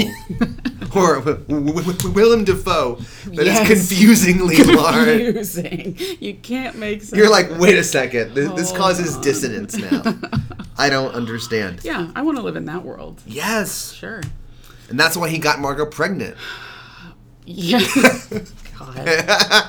Yeah. Because of his ball. Because of his... Oh, my God. The fucking ball conversation. All right, we'll get there. Now it's Rutina Weasley from True Blood. I was like, I wrote, I forgot about her. 2 episodes in a row now where there's a female character who I've completely forgotten about. She was actually the only thing that I could truly recall about this storyline, about the Red Dragon storyline. I remember it now. her. It all came back to me once I saw her. I was like, oh, right. Yeah. So, yeah, she works in a dark room, and she keeps a little basket of plums in there with her. It's the most random fruit, by the way. It's very random. Like, not apples, not even, like, little cutie, like, oranges or something like that. Yeah, plums. I love a plum. I never eat a plum, but I always like a plum if it's good. Oh, right? Isn't that a shame? They can be a bit too tart if they're not ripe. But if a plum is good, it's really good. It's really good. I just never fucking eat a plum. It's like an apricot. I love just like, I only collect stone fruits that aren't peaches. I got nectarines in here, apricots, and plums. Fuck peaches. Yeah. Okay, wait. I've lost my... Mr. Okay, D. He wants like dark film. He wants like infrared film. So let's back up. I still don't know what this place is. Like, is this is his work? I'm guessing they're colleagues. I don't know. I tried to read whenever he was back in the cafeteria, like reading Tattle Crime. There was like something in the windows. Yeah, exactly. It's like a big lettering. It almost was like big W. It's like, this is like Wayne Enterprises. It might as well This fucking like Batman. He might as well work for Wayne Enterprises up in some high rise somewhere. I was like, I tried to look around the other people to see how they were dressed. It didn't make any sense. And I'm sure it's somewhere in the sure books. we'll find out soon. Right. I don't even know where they are. We don't know where they are. They're in somewhere in the north because it's cold. Yeah. She's at a bus stop, so it has some sort of public transit. Great. That really narrows it down. But I know. we don't know where they are yet. Wow. I just want to know where they work, that they have a dark room and a giant cafeteria. I don't know. I have a question to ask you. Okay. if someone's, trying to do you a favor, hey, can I something to you? And you're like, no, it's really no big deal. And they're like, I insist, like, no big deal. It's for my pleasure. That just seals the deal for you, right? Oh, you go right along with that. Yes. And then you say, this random man who I it's for met your a pleasure. minute ago. Right. Yeah. And he went, it's for my pleasure. Right, especially getting into a van with him in the middle of the night. Yep. And he says, it's for my pleasure. Yeah. I mean, I don't see a reason why you don't get in the van. Great. So, yeah. I agree. Great. Good. And she chose to get into the van, right? So if something happened to her, it's her fault, It's right? That's right. It is her. She... God, I was like, right, how is this? She must like really she has be that, sweet like, on him or something. This is when I'm like, oh, is this going to be this like trope of like, I have a disability, therefore I have like magical powers, like because she was blind, like and Sabrina, like her little friend. Yeah, the cunning. Yeah, the which cunning. Every time I hear that, I'm like, yeah, exactly. Roz. But like, is this what this is insinuating? Like, she has a sense about people, and she could tell. Which, by the way, you can't because he's a fucking murder man. Like, yeah, truly. But like, is that what like we're supposed to like? Otherwise, I'm like, what are you doing? I think it has to be like she can just sense from like how he moves and how he speaks that like he's good deep down or something like that. And I think she like she said she liked the fact that he didn't treat her with kid gloves. Sure. He didn't have any sympathy in his voice for her. Yeah. Which I respect her for saying that, and I love that. Yeah. But it's like, just take a level of caution, like maybe not get in his van, like maybe say, hey, can we just meet up for coffee tomorrow or something like that? Like, no, please don't drive me home. Like, I don't want you to know where I live. Like, it's so Well, then she's like, come in for a drink. She was like, I want to give you a drink. I want to give you a drink and some pie. He eats, by the way, speaking of another, this is 2 episodes in a row where we're going to have an Inception reference. He eats like Leo does in the opening scene of Inception. Oh, when he's like an old man dragged in off the beach. And like, Ken Watanabe is like, oh, what is this? An old man filled with regret. And Leo's like, yes, just absolutely devouring. Like bent over the table, like shoveling it in like a fucking maniac. That's how he eats his pie. Yes, I know. After she very gracefully like cut it, and it was like a beautiful like star-shaped short crust on the top, like, very nice, like really like Great British Bake Off level, like really nice. Handed it to him, and he just like shovels it in. That's okay. He's a great red dragon. You don't have to, learn how to hold a knife like a really fancy way to be. Yeah, I will say though, this is a chip in your apologist Francis Dollarhide thing. Yes, bring it. I do appreciate. I respect his shooketh nature when she mentions wanting to be a speech therapist, and this is coming from a speech pathologist. I totally respect him being like, oh, fuck that. I couldn't. I was really wondering about this. It's like, oh, is he shooketh because he then thinks she's gonna kind of judge or has been kind of picking apart and kind of coding at what he needs. Like, oh, I hear all of your things, which like I totally get. As an SLP, I can turn that off sometimes. I'm like, turn it off. Like you hear someone, you're like, got it. I've diagnosed you in my head already, and I already know what you need. Like, is he doing it because of that, or because he's had shitty speech therapy in the past, and he's like, sure, yeah, I've had some bad experiences. Which, as a person who stutters, who tries to go against the grain of shitty speech therapy, because for stuttering especially, there still is, and there has been, especially in the past, shitty speech therapy. And I think for cleft lip and palate, there definitely has been as well. Like, blow this ball across the table and like try and do all this shit. And it's going to be very stigmatizing and very, like, shame-inducing, all this bad stuff.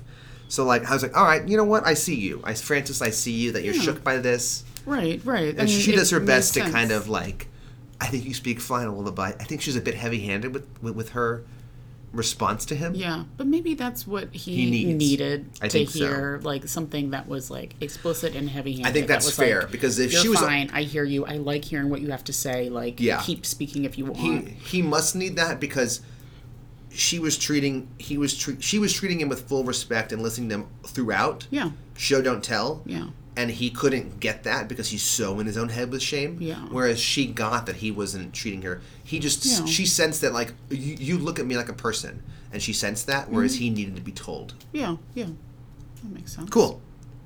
I know. I thought about you when she said she wanted to be a speech therapist. I was like, all right.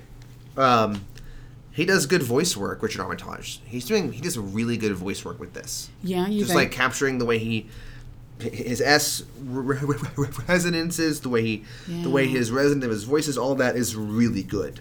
Yeah. Okay. He does a really good job. Good. He must have had a good speech coach or something like that. Something like that. And craniofacial stuff is not my specialty at all. I can't say that I'm an expert on that, but from what I know, he sounds really good. Nice. And then there's like cut to phone sex. Ooh, yes, yeah. First of all, he says, I'm lonesome. Like, okay. You just say, like, I'm lonely. You know what I mean? Like, who says I'm lonesome? He does. I'm lonesome. She says, I'm feeling randy. He says, me too. Yeah, he's like, oh, zip, shit, let's get after it. Yeah, she said, no, Randy's the new dog. He's got huge balls. It's a sweet-looking boxer, so cute. He's so sweet. He has huge balls, and he's like, That, it's like, a fun kills scene, like, and he's him. genuinely laughing. Yeah. This might be the first time we've seen Will genuinely, like, fucking laughing. Yeah, we've seen him like chuckle, like almost like in like a dark humor, like kind of way. Yes, but he's like fully let his guard down with her, and I'm like, I had the thought, and I was like, oh, she's about to die, isn't she? Like, this is too good. Things are too good. You're right. Like, this is like the Star Wars. The good things can't happen to me. That's right. You get to be happy for 5 minutes, and then you have to die. No, yeah, but okay. Talk about this conversation. This is a podcast. It's talking balls. We're talking testes. Just talking. Welcome back to Talking Testes with Will and Molly. I just have I ever turned to Perry. Never have I ever. Never have I ever. Yeah, let's got your drink ready. Never have I ever turned to Perry and said, "Can you retract your balls?" Oh, I have turned to Perry. Oh yeah, you didn't ask him that. Okay, great. Please let me know what he said. No, because you can't. Oh, unless okay. It's really cold. You can't just go. You can't just like make the choice. No, you can't. No. Oh, okay, I don't know. You cannot. You cannot go. Got him. All right. Pull. Like, Squeeze it there in. isn't like a muscular like crin like rat. Bring it on up, Yeah, everybody. suck it up. You can't do that. If it's cold, like shrinkage is a thing. That was a whole Seinfeld episode. Sure. Yes. Yeah. I remember that. That's all real. If it's really cold, all things change. So it's. But it's not something you can go like. It's not a choice, right? You It can't just be like, occurs. got it. It occurs. It occurs. So he's like, I did it once, running over a barbed wire, jumping over a fence. I was like, what the fuck are you even talking about? Stolen like, watermelon? Yeah. I sucked it up. Like, what? I don't. Now, of course, I'm going to go home and be like, can I? Try. I know. I was going to say, maybe you just don't know how, and you really can't. I got to do those Kegels. I got to really, like, I got strengthen I got to pelvic muscle. start doing some lifts. You got to. I don't know. Some what clean kind and of- jerk. Clean and jerk. jerk. Yeah. I was like, wow, okay, I'm just learning new things. I don't know. He has to retract them to run because they're so big. And they're laughing. It's so sweet. And then, of course, he adopted the sweet little Doge. Other dog. This adorable little hound dog. Yeah. So pretty. So cute. I was like, their house must just be overrun at this So point. many Because he dogs. already had, I mean, we cut back to like a previous episode, like six Six dogs. or seven dogs. So and many. then how they got Randy, and then they're gonna have the sweet Doge. And I love Molly. She's like, you're a sweet man. Yeah. You're doing the right thing. I know it's costing you. Yeah. And like, Supportive. It's yeah, always nice. so supportive. And then cut to Will at a dream. Like, he's just like freaking out as the Tooth Fairy, I guess, in the dream. Yes, right. Covered in blood, right? I'm trying to remember what the dream was about. So Yes. yeah, then he wakes up like sweaty Betty as usual, which is like never a good sign. Full sweat. Ugh, he wakes up. He's like, fuck. And then is it Hanny and Jack are talking? Yes, Jack visits. Right. I wrote, what is the purpose of this visit? Yeah, right. Jack shows up. You're feeling younger. And he goes, Will never thinks better than when he's with you. Yeah. Blah, blah, blah. See you, Hannibal. And he leaves. Right, because I mean, does he not think that? Surely he knows that Will's already been to visit Hannibal, so they're already talking, and he's already in that mindset. And so it's not like you need to get Hannibal on board to work with Will. I mean, he clearly is like happy to have him around. So yeah, why? I think it was just a story point. I mean, I think just to bring these two we need to have these together. two guys together. We need to sum this up. Yeah. I did like Hanny's line, like, it would be more honest if you just ate his brain out of his skull. I was like, you're one to talk. But I like that Hannibal's like, listen, like, oh, you're back to your ways. You're gonna use his mind and just use it, like, eat him up, like, just use him as a means to an end. Yeah. And Jack's like, yeah, I am. Man. Learned no lessons. No lessons. No. I mean, of course, he's never been truly out to, like, look out for Will. I mean, no. We knew that whenever he came a-calling to his house a couple episodes ago, and it was like, I guess he's not going to look out for him. I guess he's like, the need is too great. Guess what? We can't catch this motherfucker. It's always going to be too great. I mean, what the fuck? Of course it is, but whatever. Like, you couldn't have just used Hannibal. Clearly, Hannibal knows more about this man than Will does, or is, like, knows it faster. Yeah, so. but I guess Hannibal will never talk to Jack. Hannibal's like, fuck you, Jack. I guess that's true. So maybe he would talk to Will, so get Will involved. Ugh. Yeah. Will's the only person he'll open up to. Alana he doesn't trust. Chilto, fuck Chilto. Yeah. Like, all these people. So he's like, okay. in need. What's Chilton up to? I hope he's he's on just a beach like somewhere. He's on his book tour. He's just like, that's true. He's working on his colons. Pushing his lies. Yeah. Maybe, like, yeah. I guess in the reality of the world, story-wise, the purpose of the visit was we need these two characters together to sum some shit up. Yeah. But he was there for such a short time, and then he left, and I'm like, did he drive to Baltimore for this? Yeah. And so now I'm thinking, like, maybe he was there visiting Alana on some other FBI business. Sure. And I was like, I'll stop in to see Hannibal. Yeah. Okay. I was trying to like, justify it. Sure. And then it cuts to Hanny cooking peppers. Yes, the flashback to the they know phone call. I love how Hanny says, hello. I didn't even really pay Landline rings. Ding, ding, ding, ding, ding. He goes, hello. Yeah, you think it'd be like Dr. Lecter. Or like hello. Or like something. Just hello. Hello. Very like friendly. Hello. Well, he's like, what do I have to worry about? I'm just making dinner. Hello. I know. And he's like, all right. And then she has piles of carrots. Just piles of peppers and tomatoes and piles of carrots. What are they making, a stew? Ratatouille? I don't know, stew maybe? Probably stew. Probably because it was winter as it always is. That's true. It was like snowing or rainy night, something. snowy night. Love a good stew. And then, yeah, there's that. And he's like, go upstairs. We're going to hunt now. Go upstairs and wait. Yeah. And she's like, we got to go. We got to get the fuck out of here. And he's like, no. Not without Will. I love in these flashbacks they clearly put Hannibal in a hairpiece because his hair is shorter now. Whoa, yeah, interesting. And so it definitely looked like a hairpiece. That's interesting. I assumed they probably shot I actually didn't think about it until now, so I said I assumed as if I thought about it until right now. No, yeah. I thought they might have just shot it earlier. Sure, right. But did it look like a hairpiece? I would love it. It did. It kind of did. I know, because I had that same thought too. I was like, maybe they just shot and they only edited it down and are only showing us this. But yeah, like we're gonna get these scenes out of the way. Now we're gonna cut your hair and do the rest of it. It looked a bit too much like a piece. I would love that. So I was like, well, at least they were committed to the continuity of his hair. We got 5 episodes left and we're out the door. We gotta just making choices. We gotta just somehow make it work, everybody. Yeah. And Alex Sargent gluing bits of hair to it. That's a reference no one's gonna get. No one understands. Nobody. And then last scene is call from your return, Dr. Lecter, and he goes, "Thank you." I love his manners are always important for him. Yeah, right. Yeah. No, hello. And then it's Francis calling. He's like, "Oh, Dr. Lecter." Yeah, and he's like, "Oh, you're the only one who knows what I'm becoming." And he's like genuinely interested. He's like, "Great. Oh, okay. What are you becoming?" Great. I want to know. Yeah, I want to know. Do you want to do it? No, you do it. The Great Red Dragon.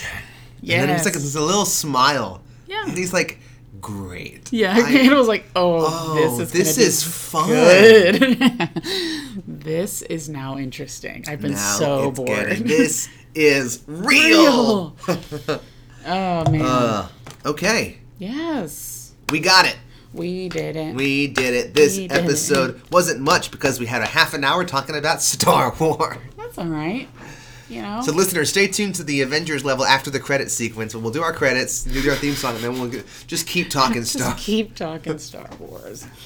I did love the little bitty alien. Yes. That was fun. Bobo Frick or whatever. Bobo Frick. That was great. On board. And the little robot, the new little robot friend. Oh, yeah. Like IMP or whatever his name is. Yeah, and he was like, no, thank you. Yeah, no, thank you. I respected that. I really. I meant to say, all my introverted friends, like, I respect him. Yeah. Touch him. No, thank you. No, thank you. No, oh, thank you. I was like, Blythe, you like this robot. Yeah. All right, so please follow us on Twitter. We love our Twitter community. It is a fun place. At @butcherspod is our handle. Don't forget, we got to rate the episode, too. Oh, fuck these credits. Forget the credits. I'll say it later. Rate the episode. Thank you, Melina. Yes. Thank you for holding me accountable. No problem. I just didn't want to let that very important piece of this this show. How would you rate fall it? Away. Please. Man, right off the top of the dome, I think that I am gonna give it 8 out of 10. 8 out of 10 slices of pie. Nice. I think that what it really had going for it was that I loved seeing Freddie again. She's always fantastic. I loved the fact that Tattle Crime is now in print. I mean, she's clearly crazy. making things happen for herself. We got a peek into like maybe a little bit of Dollarhide's background. Like that's dope. Will and his like tweak sex talk with his wife. It had some funny moments. The flashbacks are pretty cool. So yeah, I don't know. That's just a gut feeling. 8 out of 10. Fair. I'm giving it 10 out of 10. I'm going to stick with it. Part of me was like, give it a 9, Jack. And I'm like, no. I'm going to give it what watching it last night, I thoroughly had a great time watching it. I enjoyed it from a story perspective. I loved the flashbacks. I thought that was a great example of this show doing what it does best, which is show, don't tell.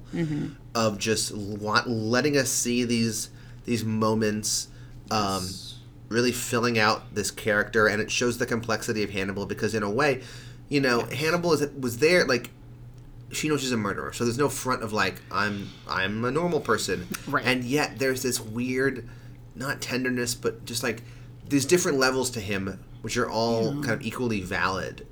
It's just fascinating. Like that's what makes his character so interesting. So I loved all of those. I love the Dollarhide stuff. I like that we're getting more filled out with who he is and his relationship with other people. So he isn't just like freaking out in his attic. Like he's actually in dialogue with other people. Love the dick talk. Thought that was hilarious. Totally forgot about it. And I was like, what is this now? This is like, it didn't feel like Hannibal, which I enjoyed. And Alana being a badass bitch was very satisfying. Always welcome. So satisfying. Always. So yeah, 10 out of 10 piles of carrots. Piles of carrots. All right. No, I love that. Good. Yeah, it's right. If you enjoy it and loved it. 10 out of 10, why not? And I rated the previous one low because it felt like a pilot, and so this was satisfying. Yes, and I felt better about the previous episode, so I feel like we've evened it it out. Okay, now so you can again, do your credits. You heard it previously, but I'll say it again. Follow us on Twitter at @ethbutcherspod. TheEthicalButchers.com is our website, but don't visit it because there's no reason to. There's nothing there. And ethicalbutcherspodcast@gmail.com is our email. We love to hear from our listeners. Yes. On Twitter or at email. Yeah. Either way. Or both. I don't know. Who cares? Do what you want. Whatever. Come knock on our front door. I don't care. I want to hear from you. Please don't try to find it where I live. But please don't knock on our front door.